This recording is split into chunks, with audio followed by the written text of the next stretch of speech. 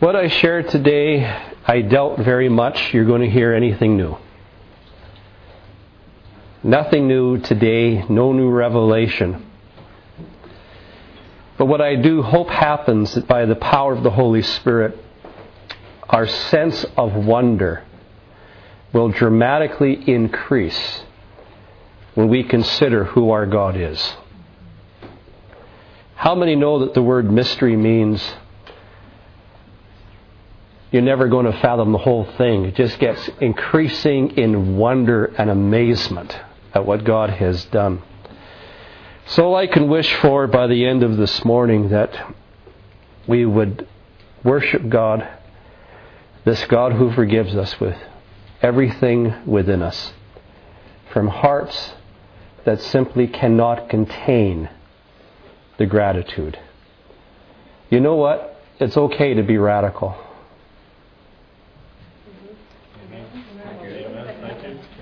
Amen? It's okay to be radical. Because anybody who knows the joy of forgiveness and deliverance has got something to shout about. Amen? Got something to shout about. We've seen the joy of being forgiven. We looked at that already. Last week we tried to grasp a little bit the immensity of evil that is in the human heart that needs to be forgiven.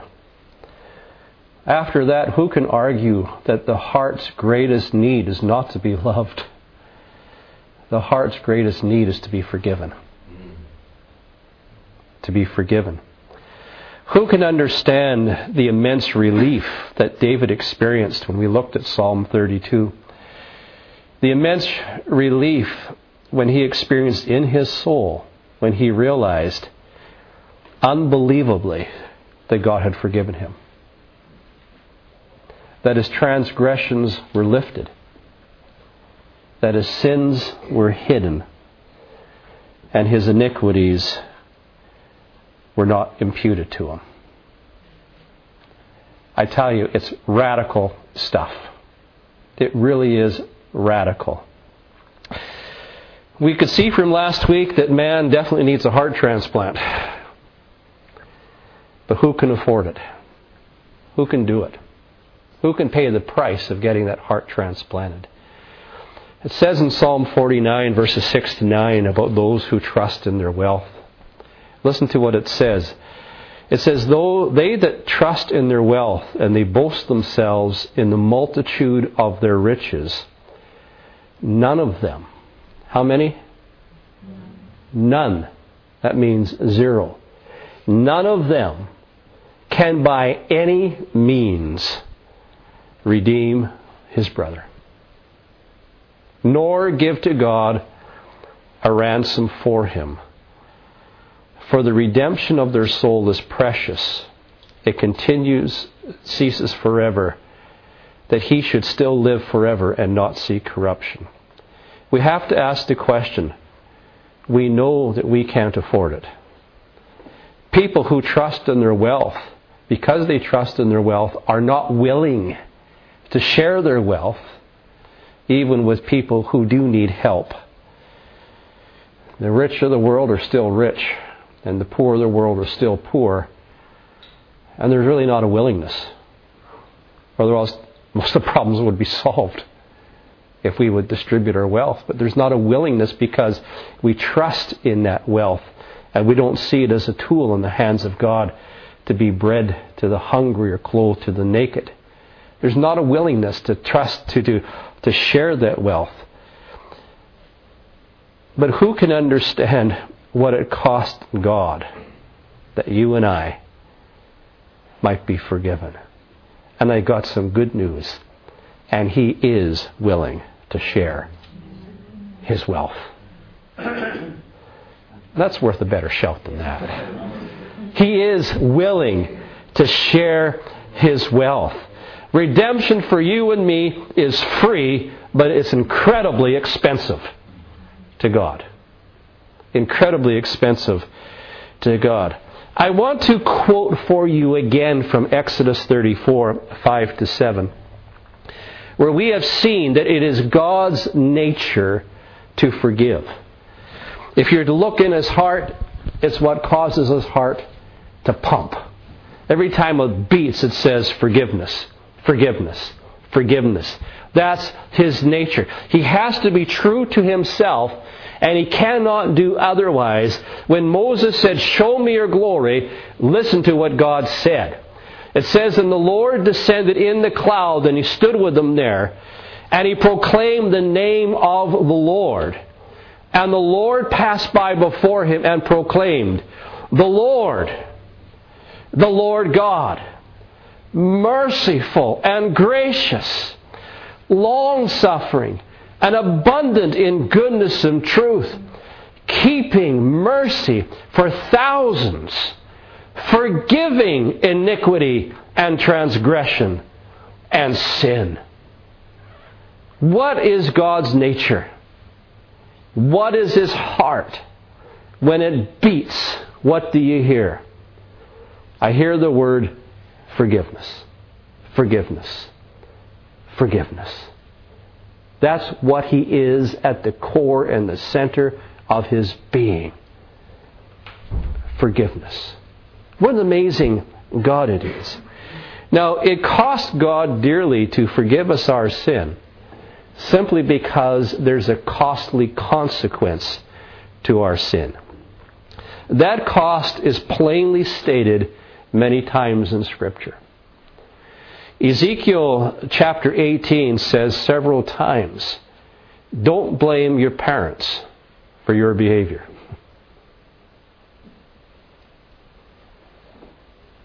Don't blame the children for your behavior. It specifically says many times in Ezekiel 18, the soul that sins, it shall die. The soul that sins, it shall die. You can't shift the blame to anybody else. At the end, we're responsible. When Ezekiel said that, he's not making a reference to the fact that God is just a vengeful, angry God. But it is a simple statement of fact that what happens when sin enters the story of anybody's life.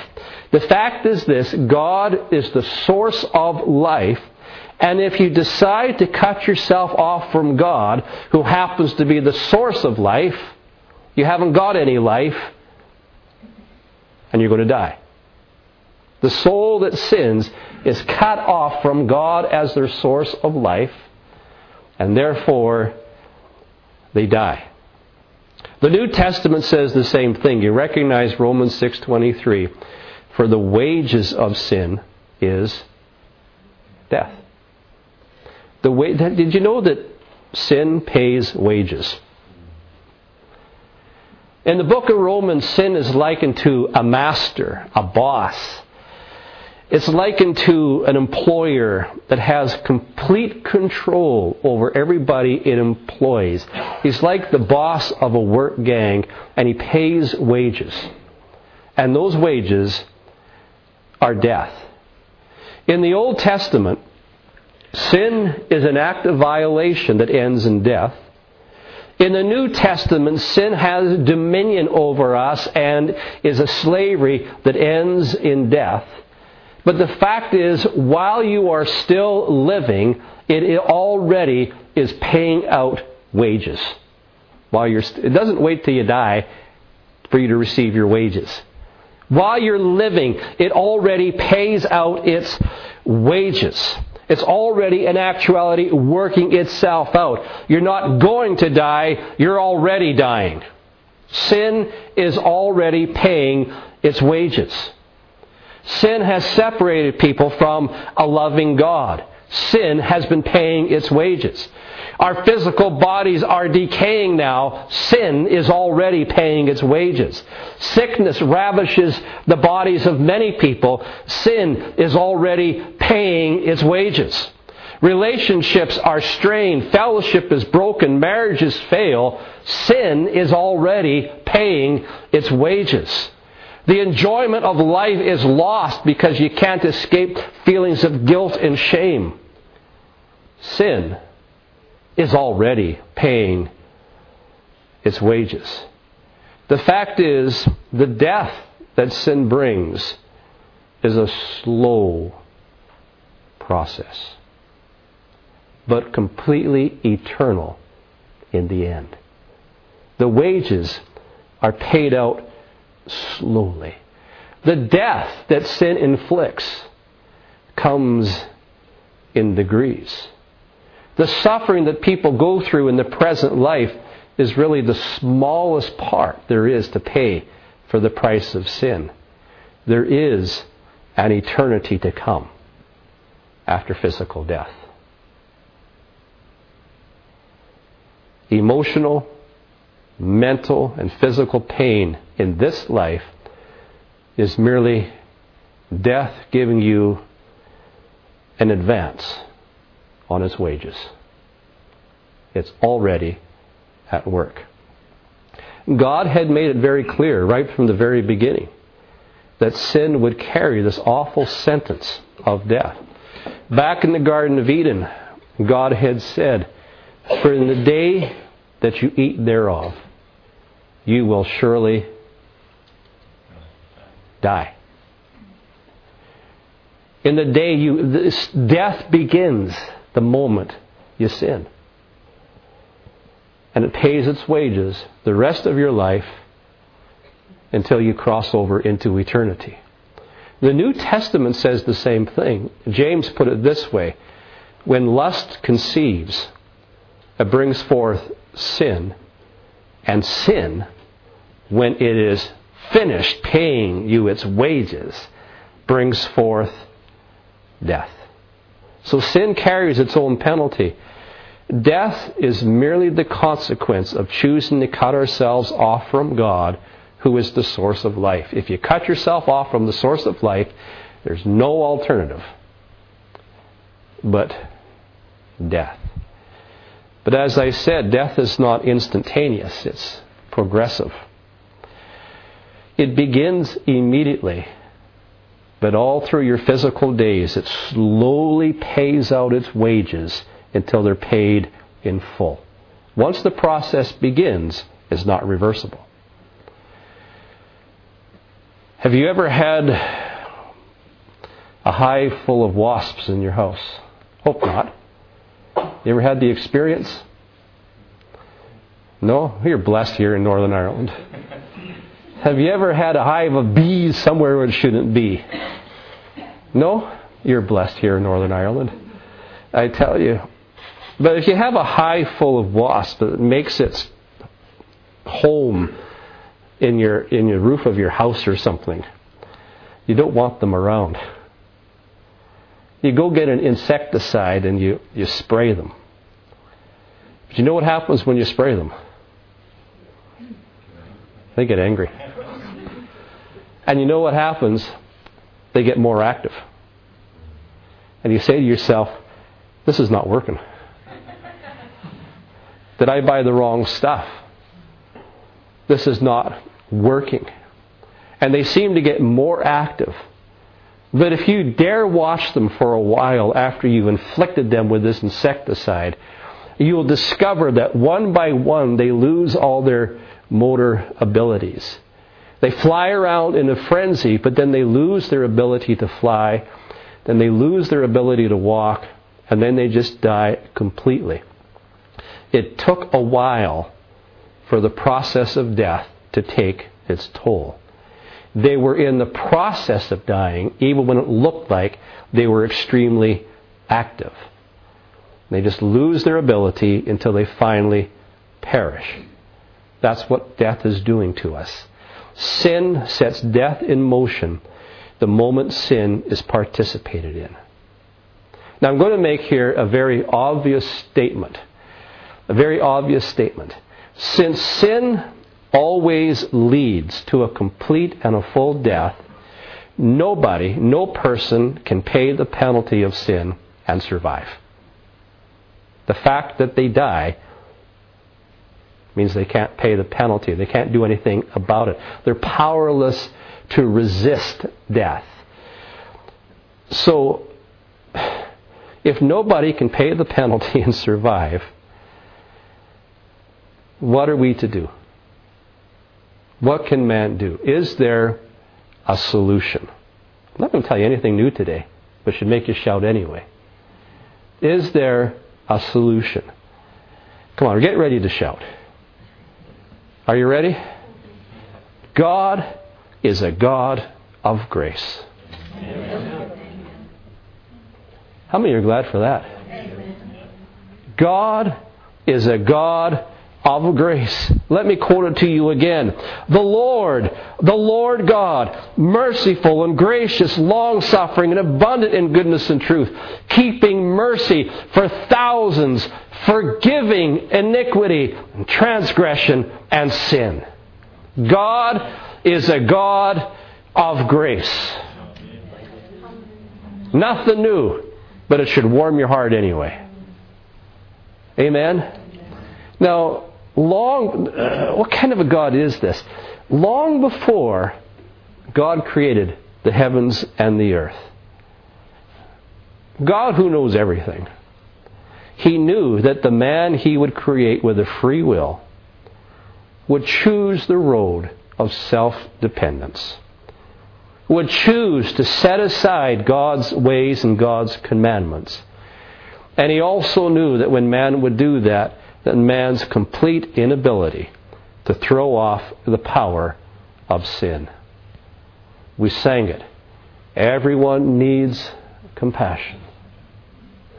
Everyone needs forgiveness, the kindness of a Savior. Now, can you just imagine God up there in heaven, and there's the Father, Son, the Holy Spirit. I don't know how you can imagine those things, and all the angels up there and watching this man that He created. And then when Adam sinned, what did God do? Did He say, oh no, what are we going to do? Got to call an emergency session, everybody. Emergency. Did God have to do that? No, He didn't. God was not caught by surprise. Amen. Sin was anticipated long before He created the world.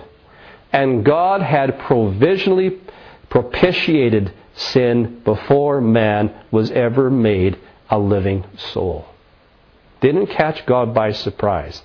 Even before creation, God made advance preparations to rescue man from all his sin and all its consequences, including death. Had it in place before He said, let there be light. He knew what man would do, and He built into the scheme of history to reconcile the problem before there ever was a problem. What kind of a God is this? Can you tell me? What kind of a God is this? Listen to these scriptures, like Matthew 25:34. It says, then the king will say to them on his right hand, come, you blessed of my Father, inherit the kingdom prepared for you from the foundation of the world. He had that in mind before He created anything. Listen to Ephesians 1:4. According as He has chosen us in Him before the foundation of the world, that we should be holy and without blame before Him in love. Listen to Hebrews chapter 4, verse 3. For we which have believed do enter into rest, as He said, as I swore in my anger, if they shall enter into my rest. Listen to this. Although the works were finished from the foundation of the world. 1 Peter 1:18-20. For as much as you know that you were not redeemed with corruptible things like silver or gold. Somebody wants to buy your gold? Sell it. It's corruptible. But you were redeemed from your vain conversation. Listen to this. With the precious blood of Christ, as of a lamb without blemish and without spot, who verily was foreordained before the foundation of the world, but now is manifest in these last times for you. No, God was not caught by surprise. He knew if He created man with free will, He knew what man would do with that free will. He knew the burden of sin that would come upon a man. He knew the load of guilt that would be on his heart. And even before He said, "Let there be light," He had already ordained a way out.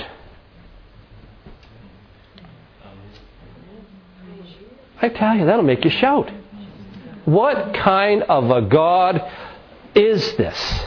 No, God was not caught by surprise. So I'm asking you, what kind of a loving God do you and I worship here today?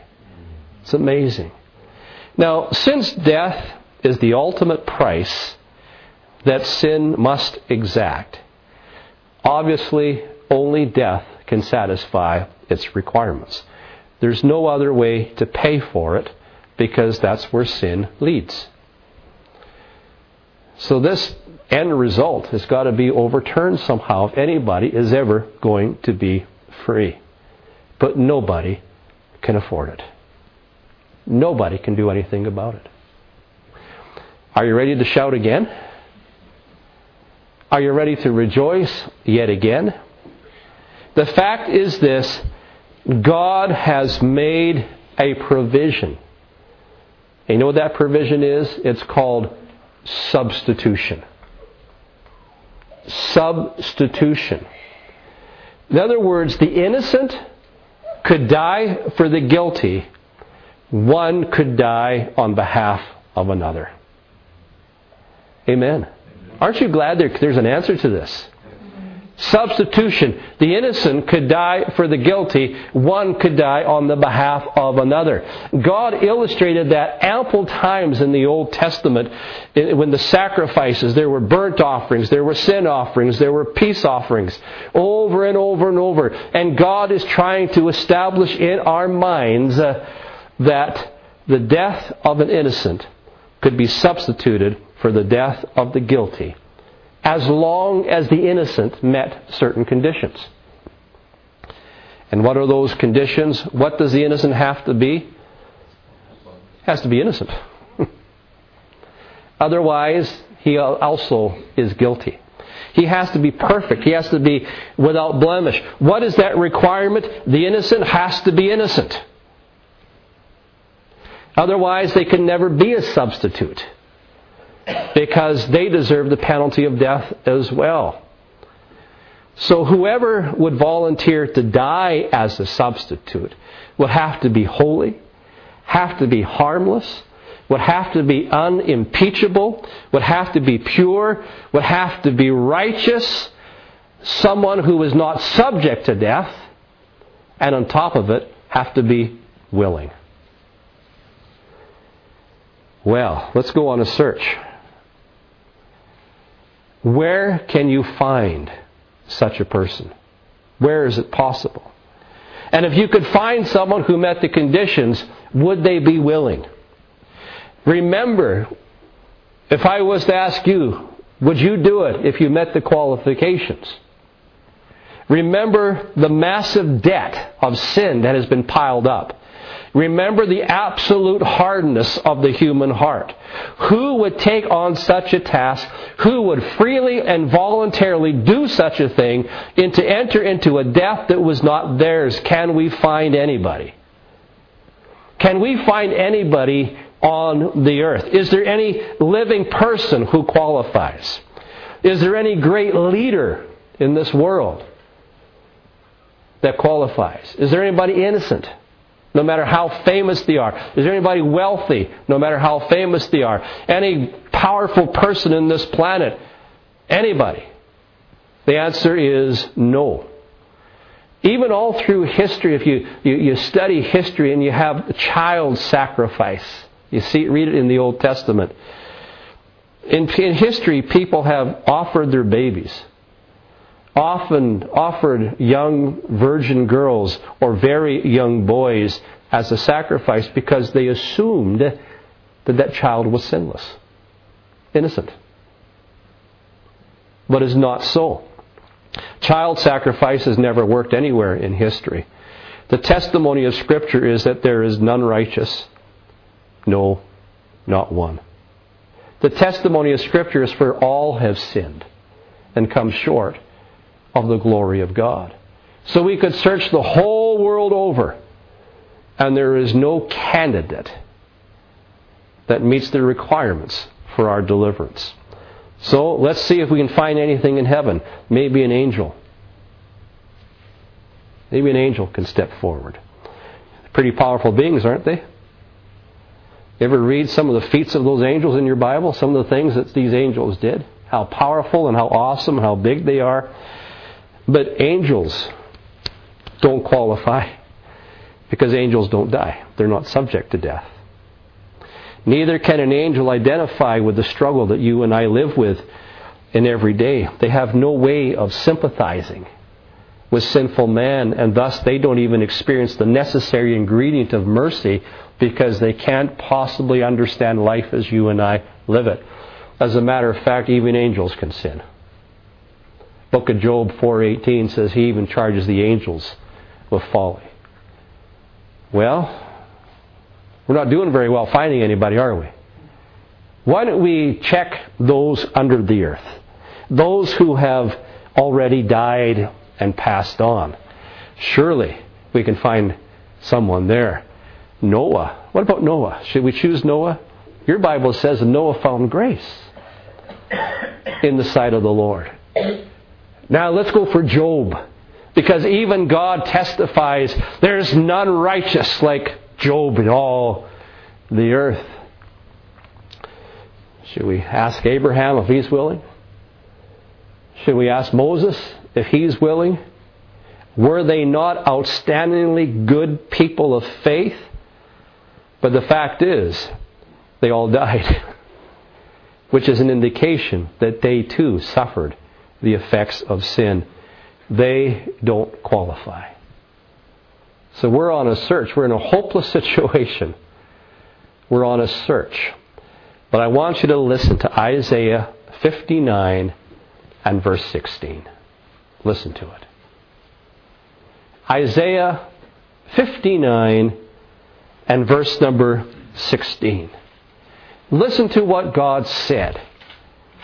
And he saw that there was no man, and he wondered that there was no intercessor.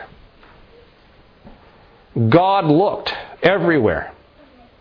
Looked in the heavens, looked on the earth, looked under the earth. He looked everywhere. And it says, and he saw that there was no man. He wondered that there was no intercessor. So God made a decision. Listen to this decision. It'll make you shout. Listen to his decision. Therefore, his own arm brought salvation unto him, and his righteousness, it sustained him. What God is saying, since nobody can do it, I myself present myself as the candidate to do the work. Come on. What kind of a God is this that we worship and that we serve? In other words, what man could not do, God did for him. Do we understand the cost of our free salvation? Since God can never find a righteous being on earth, in heaven, or under the earth who would qualify, God, of his own free will, of his own compassionate nature, of his own very heart that demands he cannot do otherwise but forgive, this God determined from even before the foundation of the world, before he even created heaven and earth, before he created man, before he breathed into man's soul the breath of life, he determined, knowing what this man and what mankind would fully do, knowing all of this, God made the decision, I myself will become that righteous man, and I will make myself subject to death so I can take the penalty.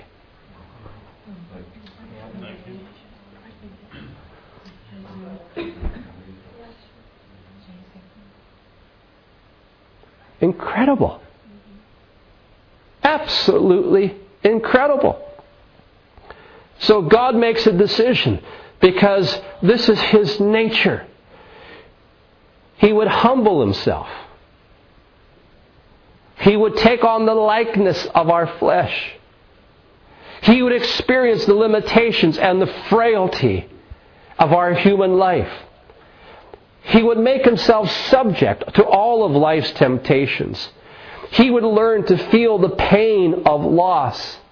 And He would come into this world and He would experience the brunt of the consequences of sin and be harmless and undefiled through the whole thing and be without sin. Whew. Why does He do this? Why? The answer is simple. So that the load of my guilt can be removed from my conscience.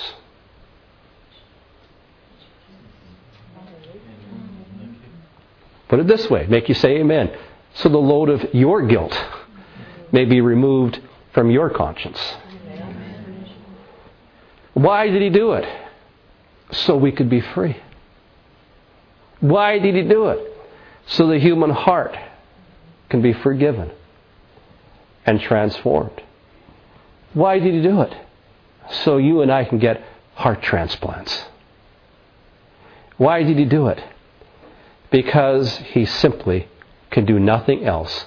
Because His heart goes, forgiveness, forgiveness, forgiveness, forgiveness, forgiveness. That's who He is. What kind of a God is this? There's a psalm that says, all for love. You gave it all for love. You traded the stars above. You gave it all for love. What kind of a God is this?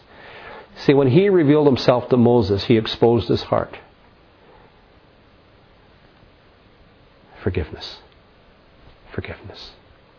Forgiveness. Forgiveness. Every time it pumps, it says forgiveness. Forgiveness. Forgiveness. So He can do nothing else, no matter what it will personally cost Him. He has to be true to His own nature. But the cost to God is beyond our ability to understand. You sang it. I'll never know how much it cost to see my sin upon that cross. I'll never know how much it cost to see my sin upon that cross. You see, I need to be pardoned for sin. I need my debts to be canceled. I need freedoms and deliverance from a very corrupt heart. I need to be delivered from shame and guilt. I need the burden lifted off my soul. I need to overcome the power of sin. All that's got to be done. And to do all of those things is costly. Remember, we already quoted it, we're not redeemed with corruptible things like gold or silver, but the very precious blood of Christ as a lamb without blemish and spot. What did it cost God to do this?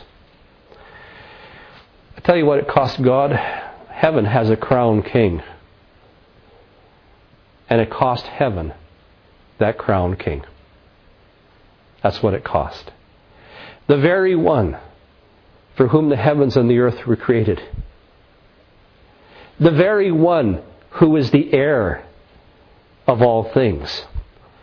The very one who sustains the whole universe by the word of His power. The very one to whom angels bow in adoration is none other than the very one who yielded His life.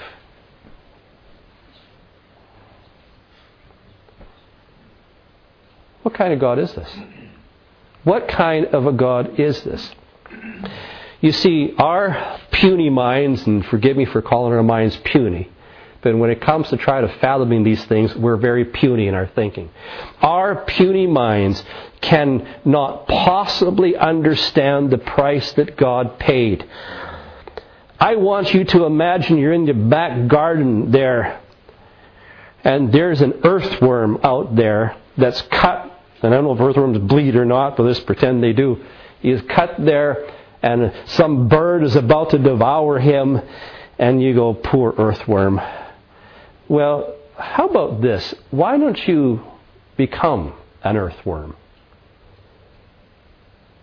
to save it?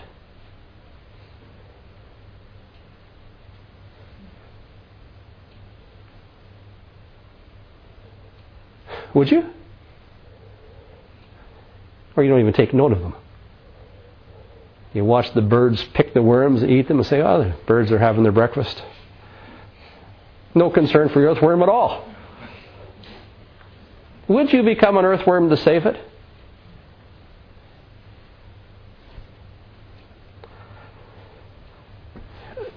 Probably that's nowhere even near close to the decision that God made to come and save you and me. What is man that you are mindful of him? Or the Son of Man that you would visit him? You and I wouldn't lower ourselves to the level of an earthworm, but you believe you me, God did far more than that to set my heart free. Who can fathom the forgiving nature of such a God? My goodness. But just becoming man was only part of the cost that God paid. When Jesus took on human flesh, if that wasn't enough, the other worms treated him very badly. He came unto his own, and his own didn't even receive him.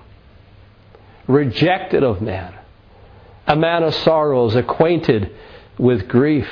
He had to endure rejection from the very ones he humbled himself to become one of them. And after that, they rejected him. Part of the cost of bringing you and I a free redemption. He had to take on the penalty of the sins of the whole world. You and I grow up accustomed to sin. Part of us from day one. But he was the pure, spotless Lamb of God who for 33 years didn't know anything personally about the experience of sin.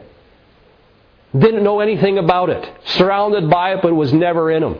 And then one day on the cross, all of a sudden, the entire sin in one short span of time, the entire iniquity, the entire rebellion, the power and control of sin was heaped on him in one instant. In the midst of great pain, in the midst of great anguish.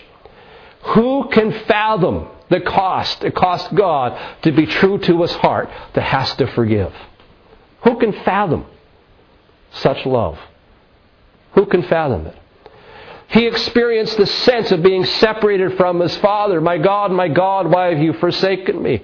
The darkness of sin, the shame that the world feels. The departure, when God's glory departs, it always brings a sense of shame. And Jesus has got this deep inner conflict tearing at his soul. What did it cost him to forgive you and me of our sin? Who can fathom the forgiving nature of our God? And he did all of this as an innocent victim that didn't have to.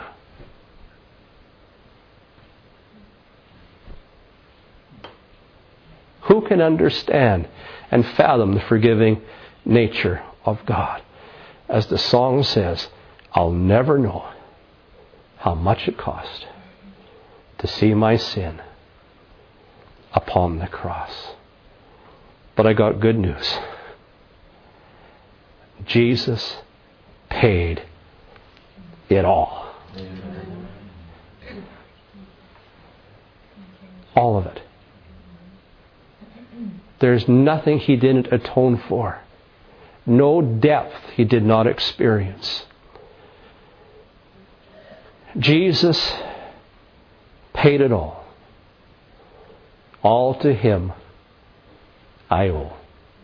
Sin had left a crimson stain. He washed it. white as snow. I'm not just saying Jesus paid it. I'm saying Jesus paid it all. Hallelujah. He doesn't leave me with just a hint of shame. He doesn't leave me with a trace of guilt. He doesn't leave me just a little bit, make it on your own. Jesus paid it all.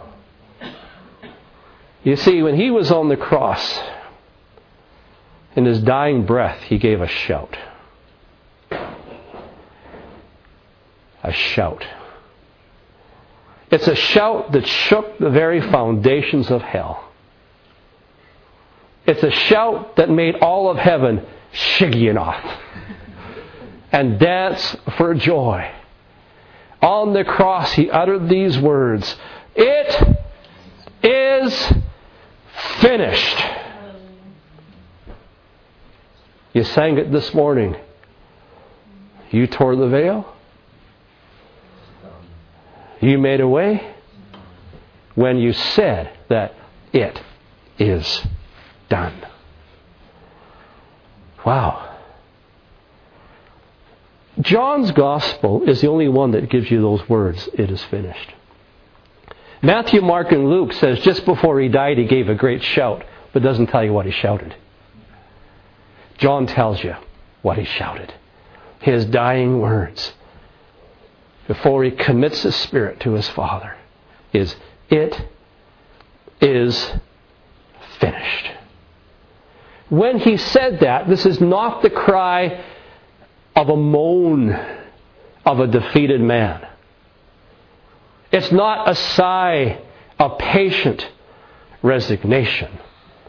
It is a triumphant recognition that He has now fully accomplished the work that He has come to do. Sin is paid in full. He hasn't left you a few pence to pay on your own. Sin has been paid in full. That means the weight of my transgressions are lifted off me. That means my sins are hidden. Good luck finding them because God hid them. It means my iniquity is not put in the ledger of my life. Take a look all you can. You won't find it. It's not imputed. This is good news. Of the four Gospels, only John will say what Jesus did next. After He says it is finished and He commits His spirit to the Father, it says, and He bowed His head. Matthew, Mark, and Luke don't tell you that, but John says He bowed His head. What does that mean? Why does John record that detail? He bowed His head. You see, if you could read the Greek language of the New Testament, you remember the scripture where Jesus said the Son of Man has nowhere to lay His head? It's the same word. Nowhere to bow His head. And when it says, and Jesus laid His head, bowed His head, He was saying this, my work is finished. Good night. Wow. He bowed His head. My work is finished. Good night. In the midst of all the pain, Jesus dies a peaceful death because He's dying as one who trusts His Father.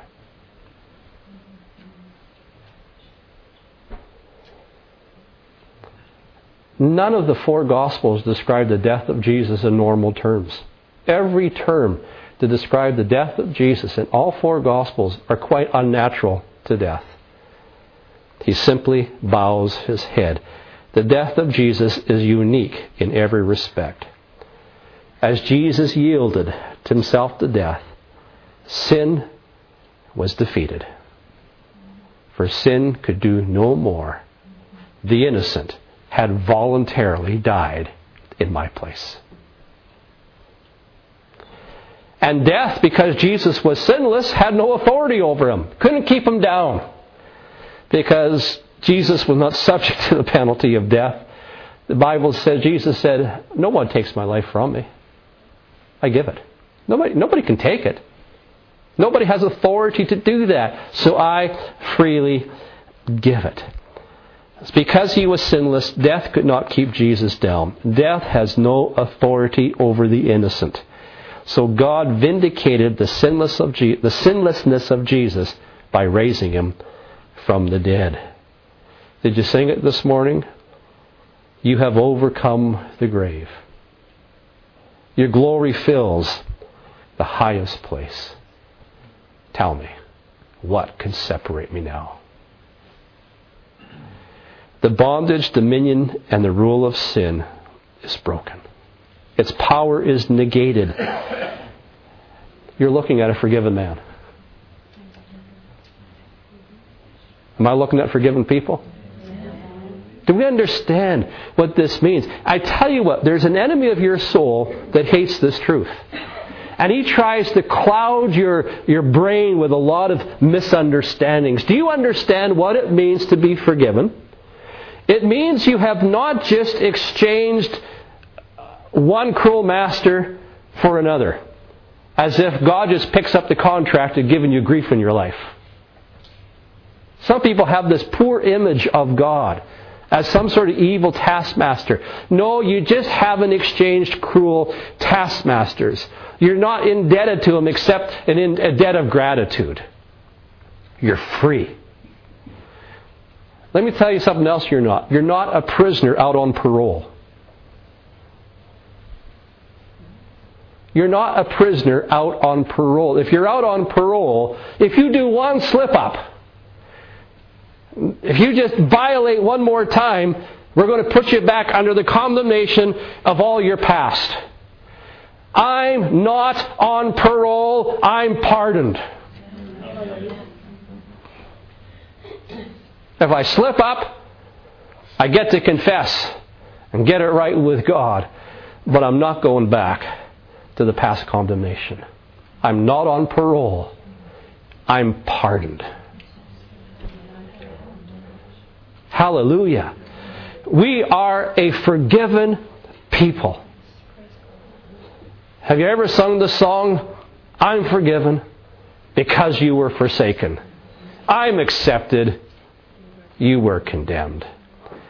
We have been redeemed in order that we might be free men and women whose only possible response is to fall in love with such a gracious God.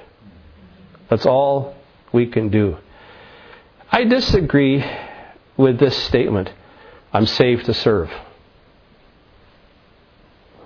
I'm not saying saved people will not serve. But that statement standing on its own, I can't agree with. I'm saved to serve. If the purpose of my redemption was to make a servant out of me, then I will say heaven paid too dear a price, because God created angels to serve. He doesn't need to create me to serve. I'm not saying I shouldn't serve. I'm not saying you shouldn't serve. I'm not saying we shouldn't demonstrate our gratitude by serving. But I'm not saved to serve.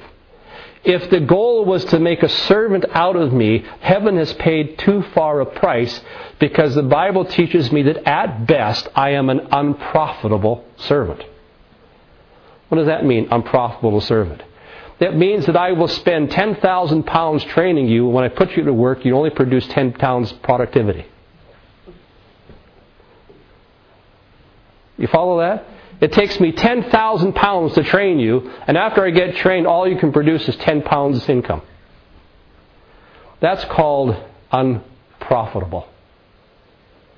We could never produce back for God to match the investment He has made in our hearts and in our lives. At best, we are unprofitable servants, and if the goal of God was to create servants out of us, He did a poor job. Because it takes far more investment in me than I could ever produce. At the best, we are unprofitable servants. Yes, we should serve. Yes, we will serve because we're grateful people. But no, that statement on its own, I can't buy it. I'll tell you what I do believe. God saved us for fellowship with Himself. Relationship. But you see, people would rather serve than be in relationship because they think it's safer. If I can just serve, I really don't have to expose my heart, you know. If I could just be busy doing something in the church that saves me from worshiping. You know, if I can just do a variety of things here and there, you know, and it just keeps me occupied in my service for the Lord, but you never know how to be one with God. People hide behind service. You have been saved for relationship. You have been saved for fellowship. You have been forgiven that you might be His people. You have been forgiven that you might know His presence. How this should motivate us to worship. To yield our hearts to praise. This should make you shout for joy. And other times it will make you silent as you are overwhelmed in awe and wonder. Who cannot help but to worship such a loving God whose heart demands that He sacrifice Himself that He might forgive you and me of our sins? Oh, the cost that I might be forgiven. Nothing new today. I can only hope and make you worship Him. Let's stand.